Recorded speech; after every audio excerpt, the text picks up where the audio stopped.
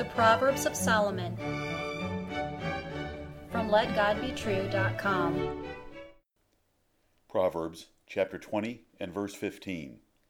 There is gold and a multitude of rubies, but the lips of knowledge are a precious jewel. Hear the words of God in Solomon again. There is gold and a multitude of rubies, but the lips of knowledge are a precious jewel. Can you measure real wealth? What is more precious than gold and a pile of rubies? How would the richest and wisest king answer that question? He would tell you that excellent speech is more valuable. You work hard nearly every day to make money and get ahead financially. Do you also labor to acquire wisdom and fit that learning in your lips to help others? The world's ideas of importance and value are worthless, but they are also deceitful and destructive. If you listen to them, you will be distracted from life's real priorities and miss God's best for your life. They stress professional success and financial gain, but God's wise king and philosopher taught very differently. Excellent speech should be your goal. If a poor man valued good speech over wealth, no one would really care, because he never had financial power to make a valid comparison. King Solomon was not so. God made him very rich, and in his days gold and rubies were plentiful, and men sought for even more of them. His high esteem of speech here is very weighty. God had also given him a wise and understanding heart, so he knew real value more than any other man. Gold is a metal, rubies a mineral. They are dirt or stones. Take your pick. But men crave and accumulate them. They are a hazard. Thieves pursue them. Governments tax them. Neighbors envy them. They must be protected and insured, and used once they are gone. Excellent speech is a rare jewel you can use over and over, free from any of these risks. What knowledge did Solomon intend here in this proverb? Not the hallucinations and lies taught at Cambridge or Harvard. He meant real knowledge, real wisdom, real understanding.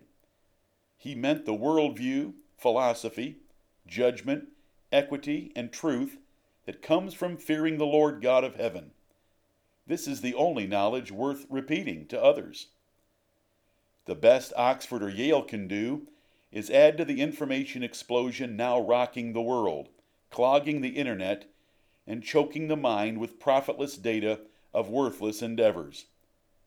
But most of their knowledge is also deceitful and fraudulent, such as evolutionary theory, global warming ideas, same-sex nonsense, humanism, socialism, individualism, and so forth. Truth is the key. What is right and good against what is wrong and evil? A life pleasing God and good men is the goal, for yourself and others. Only certain speech serves both ends, and it was this speech Solomon stressed.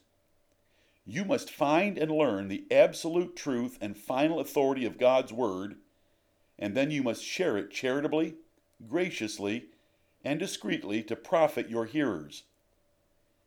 Using your mouth and words to help others is part of the second commandment, the love of others. The ability and effort to instruct, comfort, correct, and warn others are marks of great and noble men. Can you do this? Do you do this? Do you have true knowledge to impart to others? Acquiring knowledge requires effort. You must reject distractions to study diligently. You must humble yourself to teachers. You must fervently pray for it. You must search for it like hid treasure. You must use the only source book of wisdom, the Bible. Speaking well has rules. Hear the matter first. Look past appearances to evaluate rightly. Have the certain words of truth in your mind. Prepare your answer, unless sure already.